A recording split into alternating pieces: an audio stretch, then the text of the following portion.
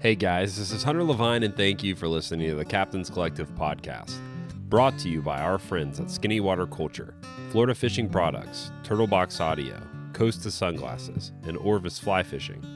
A few years back, a friend of mine, Vince Segura from Skinny Water Culture, introduced me to an up-and-coming guide along the Nature Coast who had blown him away with his passion and knowledge of the water. At the time, Trey Mikell was one of the youngest guests I had sat down with on the show, and after a day on the water and recording with him, I knew that our paths would have plenty of future crossings. In this series, I'm calling Round 2. I'm sitting down with a top 10 guests to dive even deeper into their lives, lessons, and love for the water. In this podcast, Trey shares what he's picked up since our last recording, the importance he is finding in slowing down, and his approach to keeping his family connected to the outdoors. We hope you enjoy. Thank you for listening. This is the Captain's Collective, Round 2. All right, Trey, thanks for letting me swing by. You got some weather coming in, so you had a cancellation, opened up today. I was coming back from the Skinny Water Culture Christmas party, and it lined up, man, and so grateful to be here. Beautiful part of Florida, just sitting on this porch and looking out over this oak hammock with all these palmettos. It's so peaceful, and like I said, got some weather coming in, so we'll see how that goes. But, man, just so grateful. How's everything been? Man, it's been great. Start by saying thank you for letting me come on again. Was a good thing for me last time, and weather's been weather. I fight it every day, every single day. It's been a big deal getting my new place. It's been a humbling experience for me to take on more, challenging to say the least, but we're pulling through, and it's been a great thing for me and my family, for sure. Well, one of the things that I really enjoy about spending time with younger guides who are at the beginning of building their business, and I'm sure you feel this way because I feel this way with my family. I feel like building my life. You know, when you buy your first house, you spend all the money to get the down payment, and then now you got to cut the grass, and then you got to, weed eat. You got to, so you're accumulating, and so when fix all the other things that break along the way, the electrical outlets, exactly. And when I spend time with older guides, I really am drawn to I can feel that they've been spending 30, 40 years dialing their whole life in, And so for me, it's always really fun spending time around people in all different stages. Right. And it's cool just to even, I don't know, when was I here last? A year? I think it was, it's been over a year. I think it was 2021. Yeah. Somewhere around there. It was kind of COVID-y. Yeah, for sure. Not here, but not in here. general. Yeah. And, you've come a long way even then. I keep up with you and have been able to watch your business grow, watch your family grow. And, man, it's been so cool to see. For you, when you think back to us sitting down in the other house, and we'll talk about that, and just what you've learned and what areas you've grown, what comes to mind? Man, every year that passes, I look back at kind of a reflection of myself and how I was working and how I was thinking about things as far as my work goes on the water. And I'm like, man, I just did not know nothing that I know now. I mean, I feel like I'm a year ahead every time. The knowledge, it grows and grows and grows the more days you put out there. I feel like that I've fished with some guys that have really kind of guys that have been doing this in the style that I'm doing it for a lot longer than I've been doing it. Mm-hmm. And they have had to adapt and change with it because it's always changing along the way. And just the reassurance from them that I was kind of on the right track and I was doing the right things. And, that alone kind of gives you the feeling that that you can go do it another year and another year and another year, because it's hard. It's for anybody who guides for a living full-time, for real guiding for a living, it's not something that comes easy. It's dealing with the weather, dealing with endless variables of things that can go wrong. Then you got to counterbalance your family in the middle of it. And I've had to kind of realize that as my little girl just turned 2 on the 29th this past month. And, man, it's a big deal. My lifestyle is a lot different now, and it was different the last time I saw you, but it's even more so different now. When you add a separate little human into the world.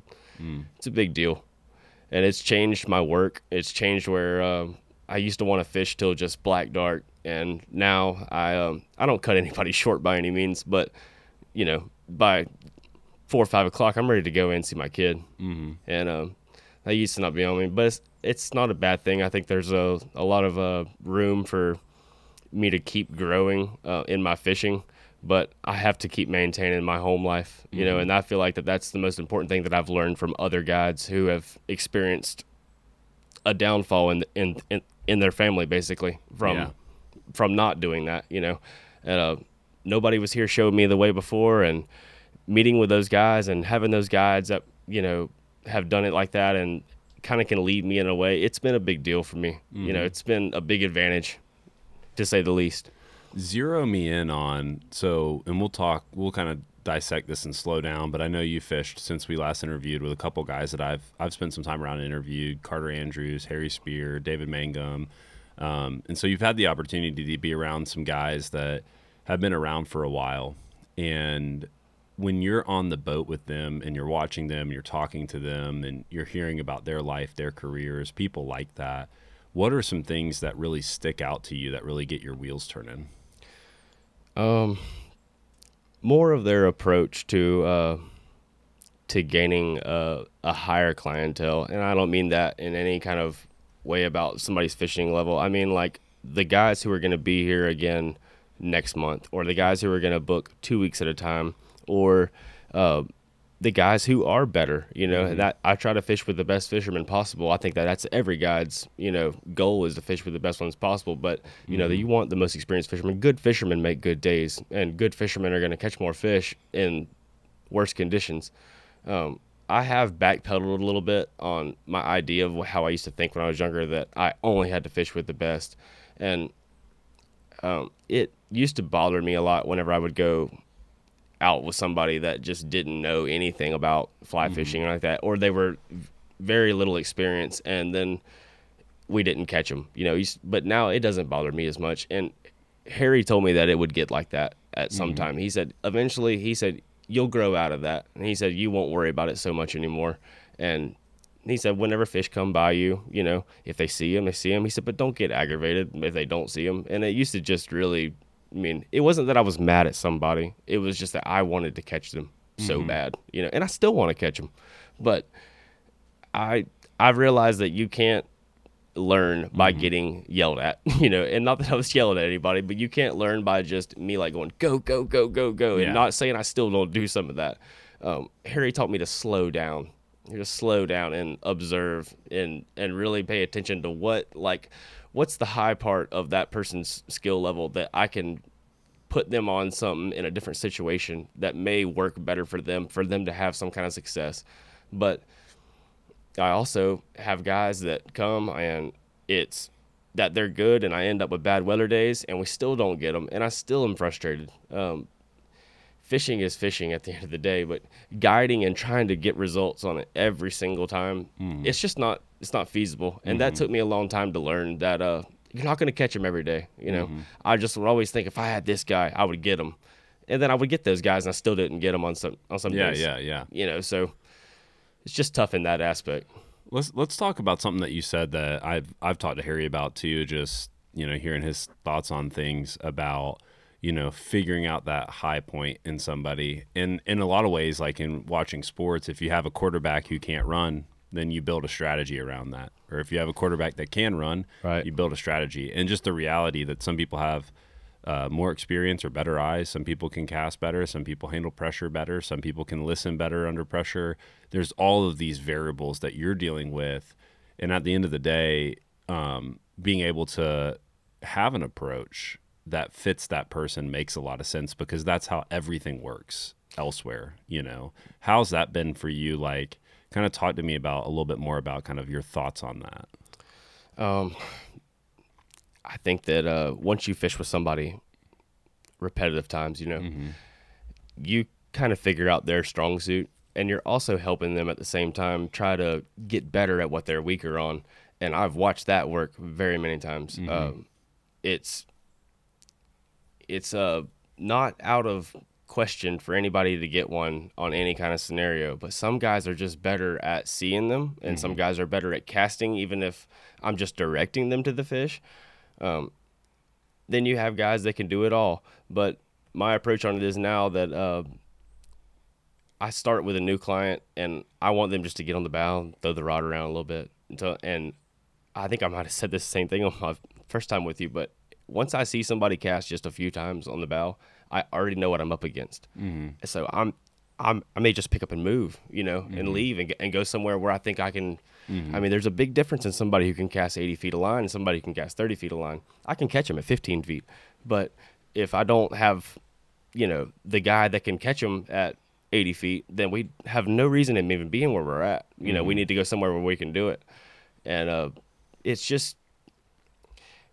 different being out there with different people all the time, but it's easier when you have repeat guys. Yeah. You learn together and you figure out the strong suit, and that's where I make my living at, is repeat guys. I still take on new ones, but it's just a lot easier world, for me on my end. Yeah. You're going to have more success that way. That makes total sense, man. There's so many things like that. The longer you work together, the more time you spend together, the higher success. And that's why part of why so many of us love fishing with our friends. One, they're our friends, and so we get to, have that connection point. We get to have those conversations that we want to have with the people in our life. But also it gets really easy because it's like when your friend comes on your boat and it's time to anchor a boat, and he knows where the anchor is. He knows how you want it anchored. Like all those types of things matter. And even thinking about what you were saying about, you don't yell at guides, but or yell at people on your boat, but you're learning how to talk to them. And that's something that I think that successful guides, from my experience, seem to have a lot of,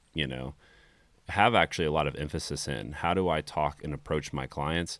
I heard a study the other day that was talking about, they had two sets of kids, and they had one where they were encouraging them for their success, and then one where they were encouraging them actually for their effort. And for the kids who were, I'm going to synopsize this a lot, but the kids who were encouraged for their effort, and you would identify where they were putting forth the right effort, right, actually ended up having more success in the preceding test. Right. Because, that's how you can keep somebody kind of engaged in what they're doing, is keeping them focused on, putting forth the effort, paying attention, being coachable, those types of things. For you, tell me, if I was on the boat with you 4 or 5 years ago, and if I was on the boat with you today, how would my experience be different? Experience would be different because I slowed down a lot. Mm-hmm. I slowed down, and what does that mean, though? Like I slowed down my approach in many ways. I slowed down on my physical approach as far as how fast I pulled. Mm-hmm. In years past, I had so many places that I wanted to be at one particular time that I would speed pull, basically, and just I'd pull fast as I could because I was going to see them ahead of them anyway most of the time. Mm-hmm. So, I mean, I knew spots that I'd been over and over again that I would slow down at and fish, and now I just kind of have learned to creep a lot. Don't get me wrong, I get in a hurry sometimes still, but I creep because I was missing a lot. I used to blow out a lot of fish that if I would have just been a second slower, we would have saw them in time. They're not always just sitting right where you want them to be, but you might be 30 seconds late, and they will be there, Mm-hmm. And I think slowing down for me has been kind of a key factor in catching more and getting more shots. Yeah. Also slowing down, like I've slowed down in my whole process of worrying about like next week, and that's been because I've had some success and I've got a lot of clientele now. But I used to just worry myself to death about who was next week. So now I have more time for things because my mind is not just running astray, going through my phone, trying to figure out what's next week. Because like I was saying prior, guiding for a living, you're worried about next week. Mm-hmm. There's no set days, there's no say anything. I mean, but once you cross a certain threshold of it, it becomes a little easier, a little more comfortable would be the word. Mm-hmm. It's just a different ball game. Being out there every single day and on the water thinking about tomorrow already, or thinking about the next day, kind of makes your mind get a little off of what you're trying to do at the moment. And slowing down from that, not worrying about, I used to worry about the weather so bad. I still worry about the weather, but now I see bad weather 5 days out. It doesn't bother me. I'm not calling to cancel anybody. I'll just wait until we get a little closer. But I've seen it switch so many times that, I don't know. Maybe I'm just getting some age now. I don't know. Maybe I'm just not worried about stuff as much. But done it over and over and over again. Yeah, there's this idea of cognitive load, like how much can you even carry in your brain? And you start forgetting other things. You start, it's just like any type of power source. You give a bunch of power to this thing that you can't even change, that they can't even predict, like weather, that you're not giving the focus on what can I actually do today. Like, it's just, we all are limited human beings. So that makes a lot of sense to slow that process down. And one of the things that I've noticed with a couple guys that I fished with, like I've had moments where I was really excited to fish with somebody and I know that they're a respected angler. And so in my mind early on, I would get nervous because I'm like, am I going to look bad in front of them? If I'm on the pulling platform, am I going to be messing up their approach out, whatever, just kind of that little bit of nervousness of being around people who you do respect and have been doing it a long time.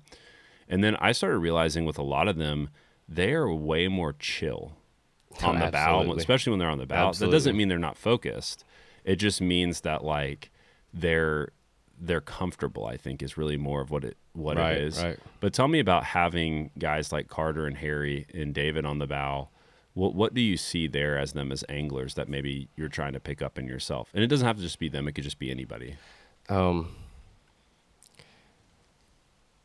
guess I have to back up and look at, when you look at guys like two guys who I really look up to is Jeff Legutke and David. And they're kind of two different fishing styles altogether, but they've been very successful. So I've tried to kind of just observe, what they were doing and how they were doing it, and not copycat by any means, but just like think on all levels. How did they get to that point, where it became like that and they had that presence?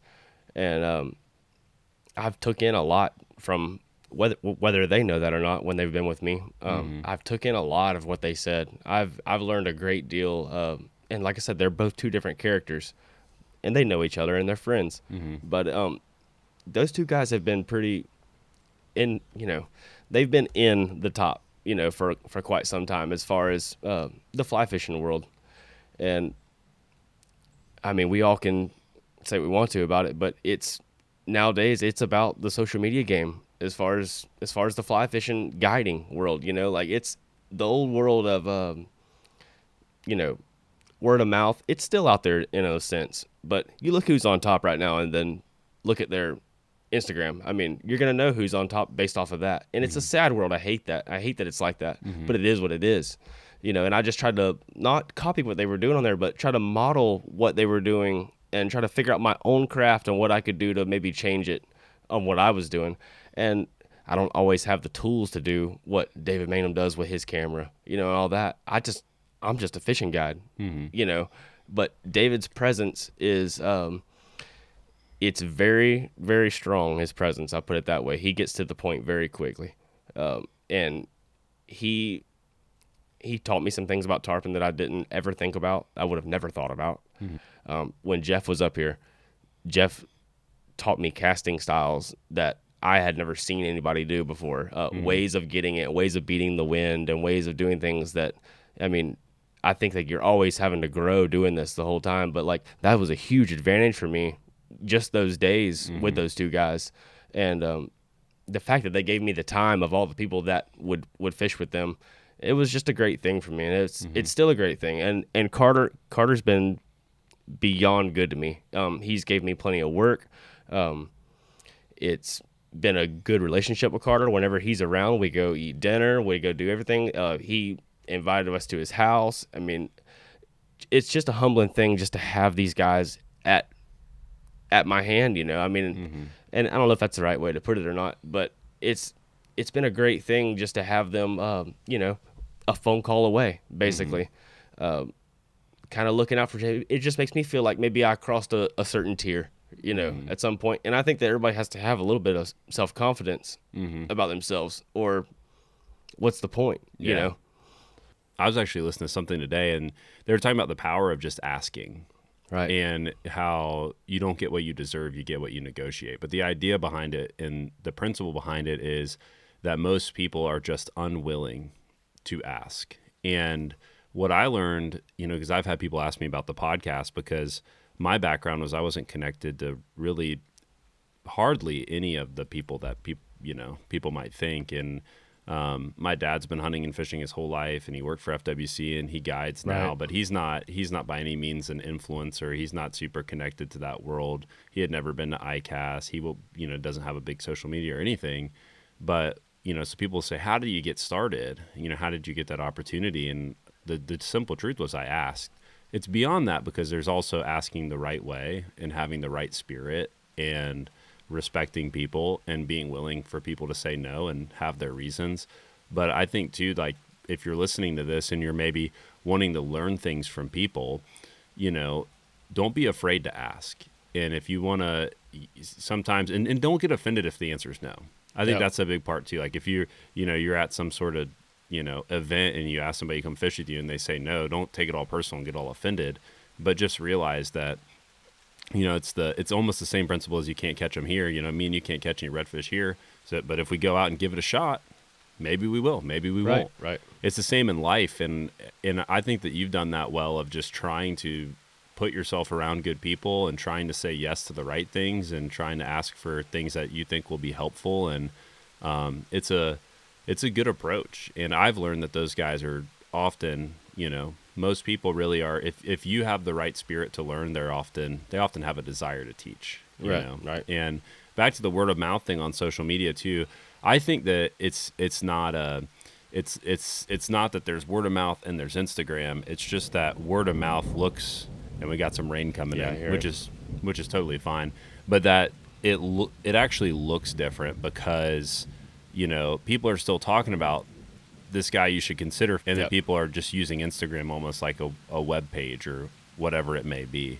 So I think that's a big part of it. And so you're just embracing, like, the word of mouth's still there, but also it's absolutely still alive. Yeah. There is definitely a word of mouth way of getting clientele and getting the right guys. But if people tell me you should fish with Trey and you should fish with Jim Bob, and so I've heard word of mouth that you're legit, and then I see some things that would encourage me. Oh, wow, that does look like a beautiful setting. Wow, like I see him handling the fish with care, whatever. That's going to I'm going to go with what I see and hear. And that's the thing, is like, people hear all the time, you should fish with this guy, you should fish with this guy. So I think it all works together. Oh, I've always put it in this way. I tell this to my clients all the time.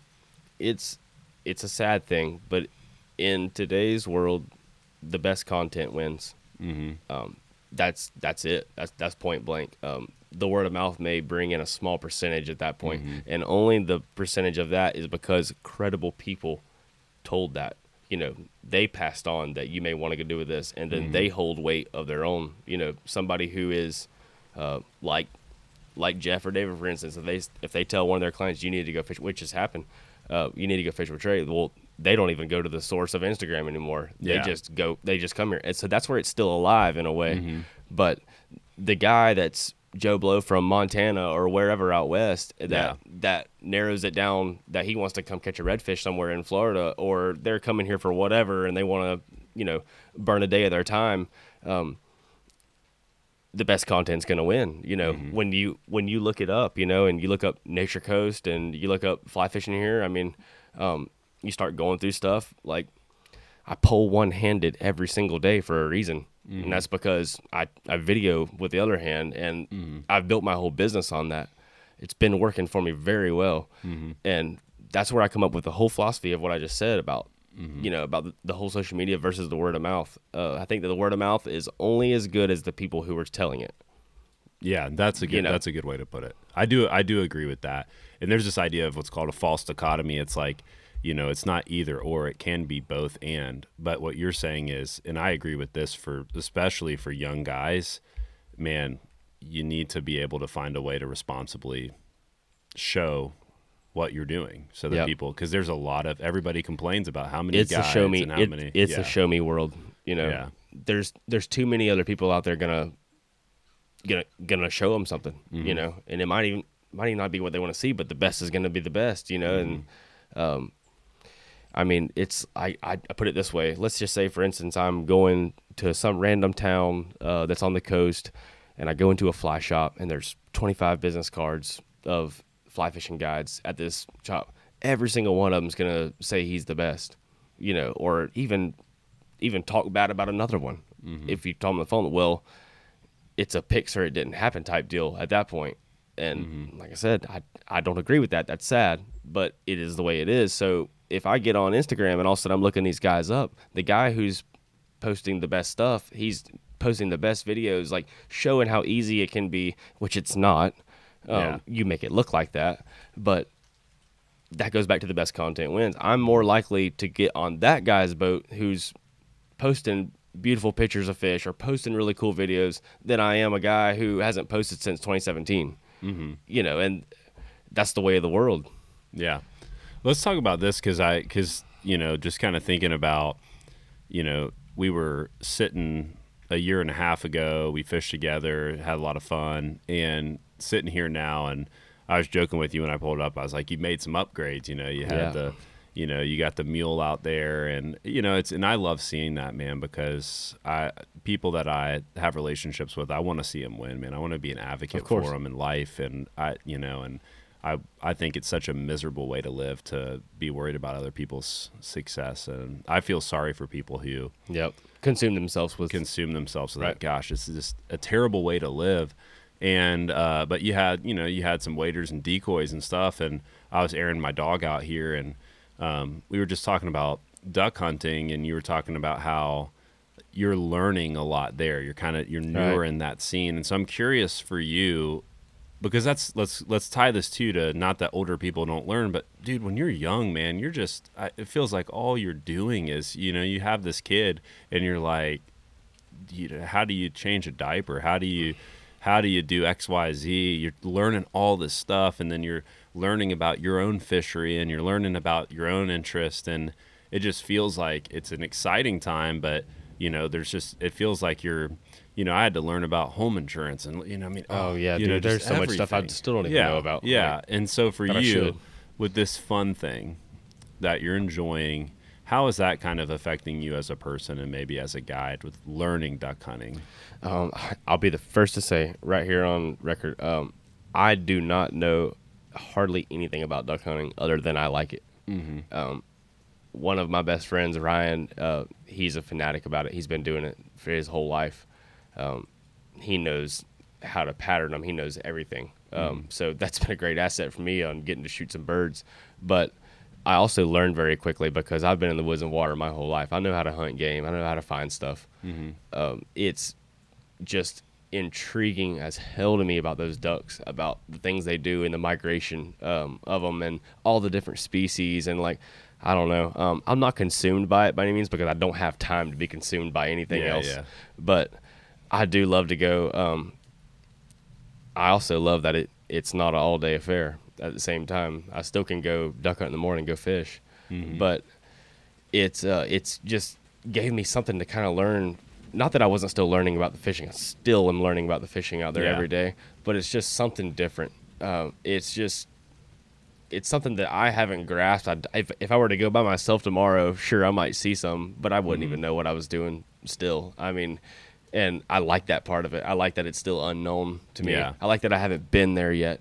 To that. That makes total sense. I've seen a connection too with a lot of fishing guides in particular who love to hunt because it's some sort of outlet for them, or it's like they still love fishing. So it's not that being a guide makes them love fishing less, but doing something where you're not the guide is maybe in some way works in a feedback circle that reminds you of what it's like to be the guy on the bow, or definitely. Like in a way with your duck hunting, Ryan's on the pulling platform and you're on the bow.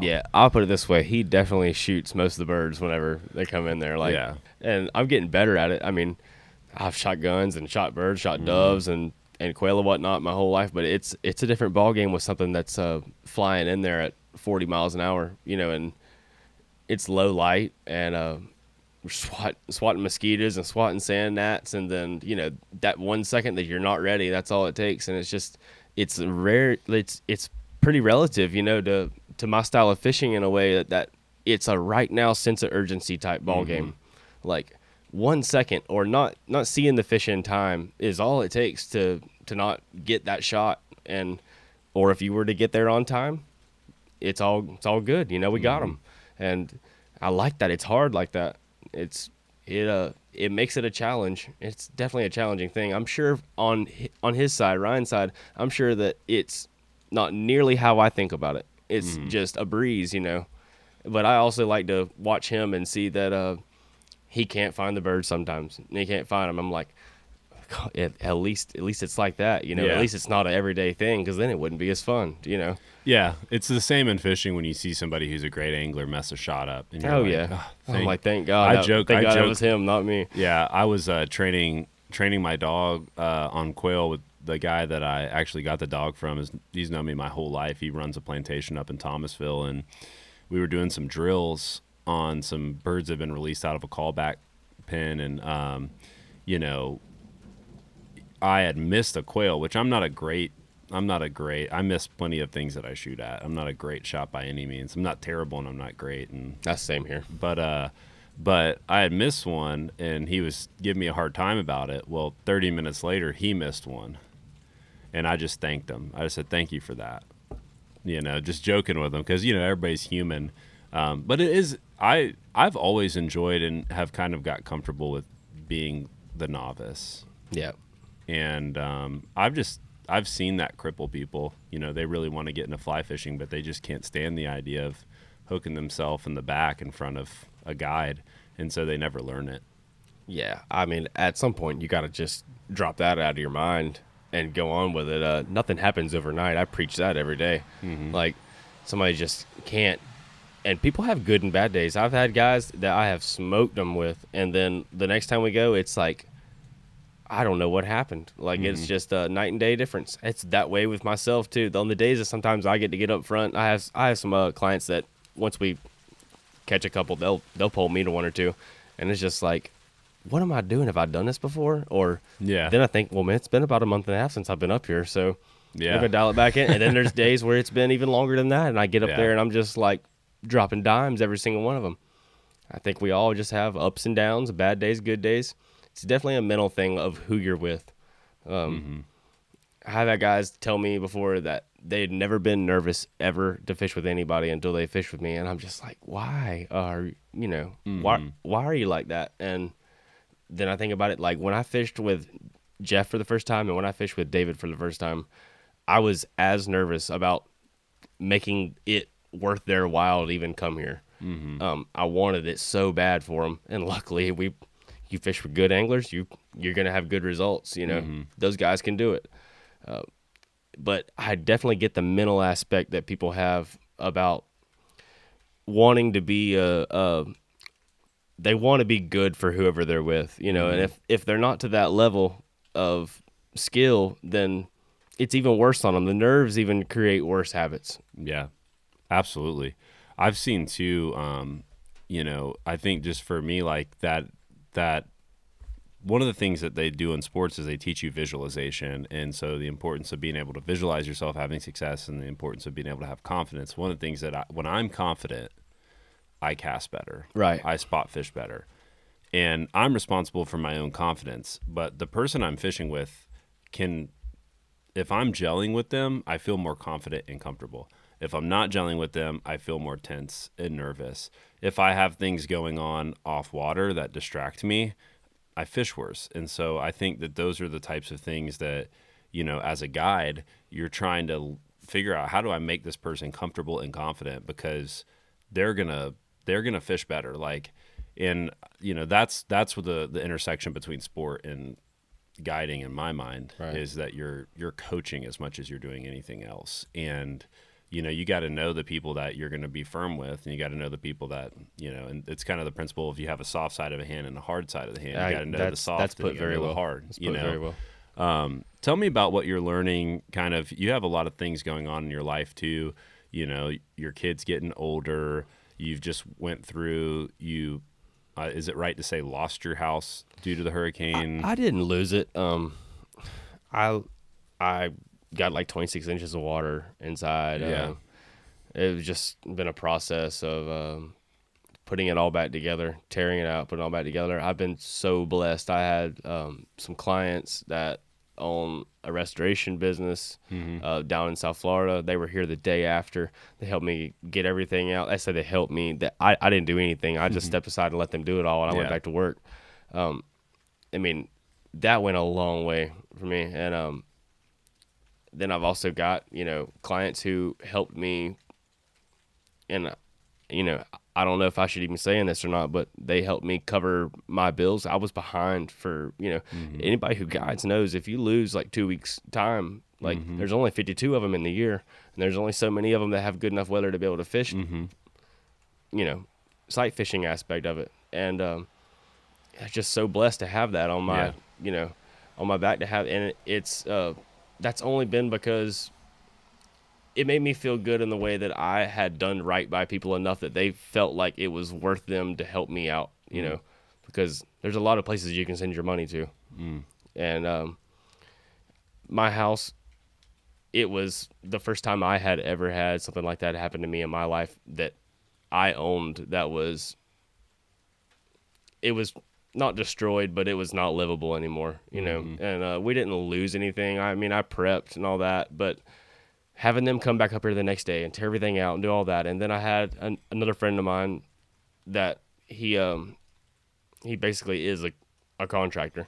He came up and he helped me pretty much fix it all. Yeah. Basically. And now I'm just waiting on the insurance check, which I think a lot of people are still waiting on their insurance checks. Sure. But biting off into another house on top of that and having 2 mortgages, it's just, life stacks up on you. And I've had stuff like this happen to me before, and I don't know, I'll get through it. You know, I've learned in a little bit of age to just roll on with it. Like, what are you going to do? But keep grinding. I mean, you can't dig the hole but so deep at some point.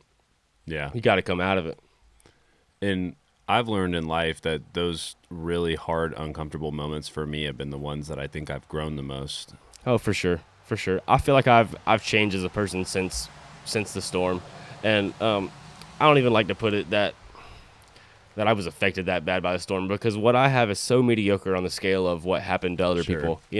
People lost everything they had. I still have all my things. I had a little bit of pain in the ass of putting it all back together and going through some money and all that, and of making all that process happen, but I didn't lose everything.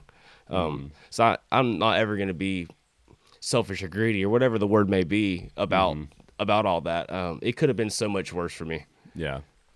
And there's a phrase I learned recently, and I wrote about this. I was talking about how there was a kid in our church who passed away at, he was in elementary school this a couple weeks ago, and we were dealing with some pretty minor health stuff with one of my daughters.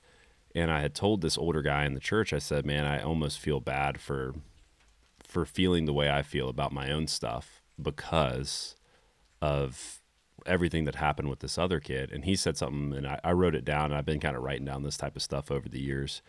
And he said, every man's mountain is his own. And what he means by that is, that at the end of the day, you can have gratitude for the blessings that you have and the opportunities you get, or maybe the things that you avoid. But at the same time, people lost their houses, people lost loved ones, people lost a lot more, but yet it's still your mountain, it's still, and so you're not, it's still a setback. Yeah. And you're not trying to compare, but it's not a contest either. And so, it's cool to hear you take something that could have been, just this super down time in your life or just super discouraging thing, and use it as a catalyst to growth. How do you feel like it affects you on the water? I mean, you said you changed as a person. Does it bleed into your fishing? No, it doesn't bleed into my fishing. I try to separate things in a way, like I got to overcome one little battle at a time. I can't let something get my fishing. I have to be on my game out there doing what I do. It's not like we're just drowning a shrimp or drowning a piece of cut mullet and we're waiting around and I got time to be on my phone. Like, I am the guy on the back. I am the eyes. I am the one who moves the boat. I am the one who knows when we need to be where and where we need to be according to all the variables that go in every day. If you get off your game on that, then you're not going to have much success. And not have much success in a repeated fashion leads to not having success, basically. I mean, it's you're not going to have the guys get on your boat anymore, if you're not catching them. Mm-hmm. I've had things that, in the past years, like something going on that was bothering me off the water, and I've let it consume me all day, and I've been on my phone, not doing my job, or just being half-ass about it. And I had half-ass results or no results. Mm-hmm. And so I've tried to just block things out, and we got to face it. We're all humans. There's stuff that's going to bother us off of our job. Mm-hmm. Something in your family, my daughter being sick, or me being worried about getting sick when I got guys coming from out of state for 5 or 6 days at a time, just the little things that didn't bother me before are just, they magnify now, Yeah. How do you feel like as you get older with managing your emotions and anxieties, how have you tried to work through that? Because I know I've tried to simplify everything. That's why I'm down here. That's why I live 200 yards away from the ramp. I've tried to make everything to where because if something's going to happen, it will happen eventually. And the more money I got in my pocket to be able to fix my mistake, like breaking a lower unit or something like that. Like, for instance, breaking a lower unit, if you only had one boat, it's a catastrophic thing. Like, if you're trying to make a living guiding, you know, having two is good. But then you got it on you like, if I don't make enough money here pretty quick to buy this other lower unit, then something else happens to this. What am I going to do then? You know? And then all of a sudden, before you know it, the payment's due, and then, something else, or Christmas is coming, or whatever. It all just is such a fast process for me now. Like, the days are shorter, it seems, all the time. Like, time just flies. Absolutely. Let's talk about boats for a moment, because when I fished with you, you didn't have a Spears. No. I had a Spears Everglades. That's right. And now you have an Everglades and a Legend. That's right. Right? So you got your Everglades that's like 17.6, and then you got your Legend that's 16. It's like 16.4, I think, maybe. So, give or take. They feel like two very different boats in the sense of, absolutely. One feels good with 3 and one does not. For sure. I ran 3 out of the 16, and it's doable, but you got to have the right people. You got to have the right guys. Yeah. You can't have 2 Carter Andrews in a 16. Yeah, and you got to have people who know how to get around a skiff. You know how you have the third guy, and you're like, hey, stand in the middle. Yeah, well, stand in the middle. Or a guy just wants to stand with one foot up on the gunnel like he's Captain Morgan or whatever. And I'm like, hey man, if you don't mind, can you just get centered up a little bit? You're killing me. Yeah, you're making it way harder. This thing pulls so straight, but it's wanting to hook right now. Yeah, but those, we were talking, and I think you're pretty hard on the bottom of a boat. You're up there and hard on the bottom of a boat type people. But just tell me about how those 2 boats have been, how you're using them, that type of versatility, all that. Well, when I was getting my first skiff built with Harry, he came down and he was meeting somebody, and he needed to park a boat around here for just a night or two. So I let him park it at my house, and he looked at both of my skiffs that I had at the time, and he looked at the bottom of them, and he stood up and he was shaking his head, and he's like, holy shit, man. He's like, I'm glad I looked at these. That way I know what I need to do. And you might have some extra layers, everything, things are built separately off the bottom of the hull, like the straights and all that. That way, there's, I said this in the first podcast, but it's hard to put a hole in one, unless you're under power and you hit something like that. But poling and all that, it sounds bad. Don't get me wrong, it sounds bad. But him seeing that was a big advantage for me, because he could have built it a little bit lighter, and they're still really light, but having the extra in there, I mean, it's just something else for me to go through. I don't even look at the bottom. I don't like to look at it. Yeah. It's kind of like, wow, man, maybe I should do something about that pretty soon. So I know you have 2 because you like to have a backup, but also, how are you thinking through the strategy on them? I got the second one. I got the Everglades, not only for the factor I needed to, but I got it mainly to go out tarpon season and to take 2 people, because I didn't always have the right size guys to take 2 out of my 16. It can handle it, but also at the same time, if I just have one guy and I see that I have some wind that day, and I may be wanting to run somewhere a little farther, my Everglades just soaks it up. It's a really, really bone dry skiff. I mean, you have to really do something hard to get wet in it. It likes all angles. And my 16, it runs good going dead into it or going with it. But side angle, it's not the same boat. There are 2 different hulls. You're talking about a skiff that weighs 400 pounds versus one that weighs 250. And it's probably a foot narrower, 2 feet shorter. Yeah. It's not, but it also has ways that it shines. One shines over the other one, in different ways all the time. If I had to pick one of the two to keep and get rid of the other one, I would definitely keep the Everglades because they both float about the same, but it's a little bit more on the pole. Yeah. And Harry's, told me he's got some things he's working on, but he's most proud of the Everglades. Like that's it's a killer skiff. Yeah, that's the one he's most proud of, and he's got one called the Gyra that is like I filmed a video of that for him where it's literally ankle deep. Like people talk about ankle deep, like it's floating 4 inches in the video. Right. And my buddy, you can see the water at his ankle as Harry pulls by with his dog on the front. You see him pet the dog just to show it's not any of that. The deer hunters like to be like they're like 18 feet in the background, like right. It's not like that. And so I was curious kind of how you like running the boats. And some people have they'll have 2 motors so they can swap out, but that's its whole process. Man, if I could afford to do that, I would have some sitting down there right now. There's a lot of things that I need to have. Having 2 is a big leap for me anyway. Yeah. And having Harry like as a friend and the help he's given me and helping me get these skiffs and build them the way that I wanted them built. Not that he would have done much different. He loves building for me because they're simple. I don't want any kind of latches. I don't want anything like that. So easy build for him. And he loved to come fishing with me at the same time. So he's been a really big asset for me. And I won't get into all the ways that Harry's helped me out along the build ways and all that, but without him, things would have been a lot harder for me to be able to get both those skiffs. Yeah. He has a long list of people wanting them. Yeah. No, they're great boats, man. So we were talking some about, when we were coming up here, you're just joking about, your kid tearing everything up, which, I totally understand.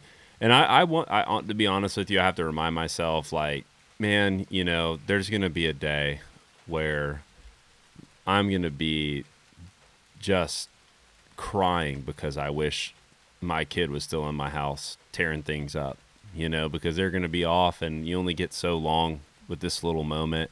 And when I try to, when your kid asks you to read a second book to them and you're like, I just want to just freaking lay down, dude. And then you go, man, there's going to be a day where I would do anything to read that second book. I try to remember that. How's all that going with, like, I know you like to keep your family outside. What does your outdoor activity and lifestyle look like with your family? Well, you seen I have that Polaris Ranger down there. Man, honestly, we just go ride. I mean, right out my back door right here, we got about 30,000 acres. It's a big hunting club we're part of, and I don't even get in there to hunt. We get in there just to go ride in the woods. You can't ride the whole thing in one day. And she likes to look at deer. She'll see a deer ahead of most people right now at 2. I try to just keep her outside and just it's so pure out here, that she doesn't know a lot about daycare or the outside world. I'm not downplaying any of that for anybody who doesn't have that, but I'm saying I'm just fortunate that it hasn't came to that yet, and she loves being outside. She equally loves being inside. She's a kid. She doesn't know what she wants. Yeah. But she's forced to right now. She doesn't get upset about, being in the woods. She loves every mud puddle she sees. We can't go to the boat ramp anymore because she wants to walk into the boat ramp. Yeah. It just walks until she goes under, and it's crazy. It can be a little slippery. Yeah, it can be a little slippery, but anyway, it's been a fun ride so far with her. I hope it gets better, but I'm with you on the aspect that it's going to come a time where I would have wished I would have done something else. I don't think that there's anybody out there who can't say they wish they would have done something a little bit differently, raising their children. I've always kind of tried to I grew up with a very strong house. My mom and dad were there every single day of my life. I've always tried to gain what I learned from them and put it into practice, basically, and try to model myself a little bit on that way, but also kind of create my own way because the world's changing. Yeah. It's not the same world as it was back when I was a kid in the 90s, or all through the 2000s. It's just different. It's changing all the time. It's a cruel world out there. Not that it hasn't always been, but it's getting crazy. Yeah. And I just worry about, the hardship she's going to go through. Like, yet alone, she'll fall down or something, and it just breaks my heart to see her crying because she scraped her knee up. And I'm thinking, what am I going to do whenever, something happens at school or something like that? Never thought about that ever in my life, thinking that I would be worried about somebody like that, you know? Like, even my wife, she takes care of her own. She stays on my ass enough. She takes care of her own, but my daughter, that's just different. You're worried about every single thing. And that's a different thing to have going on in your life every single day. Yeah. I was real stressed about that because I was an only child. My parents had me a little bit later. I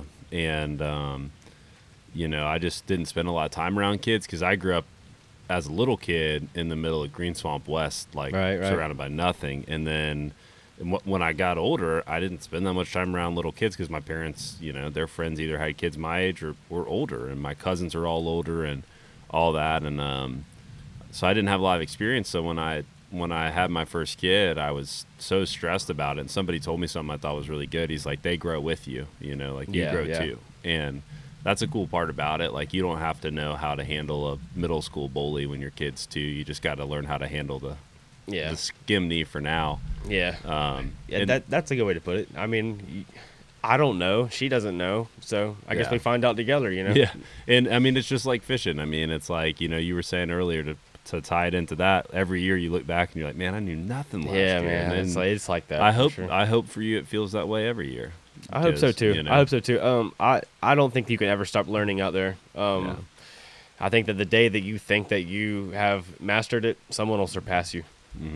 Because there's always going to be somebody out there wanting to learn. Yeah. But what's the last thing is, because I hope to sit down with you every so often and every few years. And, what are you hoping to learn or grow in the next 2 years? I'm hoping to, I don't know. I'm hoping to find ways to, refine my clientele even more so than I already have it. I've already came a long way in getting only fly guys. I've only been fly fishing solely for going on 3 years now, coming from 5 years prior of mixing a little bit of it all. But if I can just get it to where I minimize my clients down to maybe 25 in 1 year's time, and I fish that many guys, some of them for a week at a time, some of them for 2 days at a time, maybe 2 days a month, maybe, always repeat guys, I'm going to have more success doing that than I am, like I said, and I'm not opposed to taking new ones on because you always got to be looking for the next one. But if I can get it down to where I'm not getting as many new ones and I'm passing the new ones on down to the 2 guys below me, that would be the way that I want to do it. I mean, at the end of the day, like I said at the beginning, we all want the best guys. We want the best fishermen. And I think at a certain time, you pay your dues, you get those guys. Yeah. Well, man, it's been so good hanging out with you, having a second sitting with you, and look forward to, spending more time together. But for sure, man. Thank you so much for coming back. Awesome. Thanks for listening to Captain's Collective. We hope that you enjoyed our conversation together. Help us out by leaving a review on iTunes or Spotify or wherever you listen to podcasts, and please continue to share with friends and family. Thanks for listening. This is the Captain's Collective.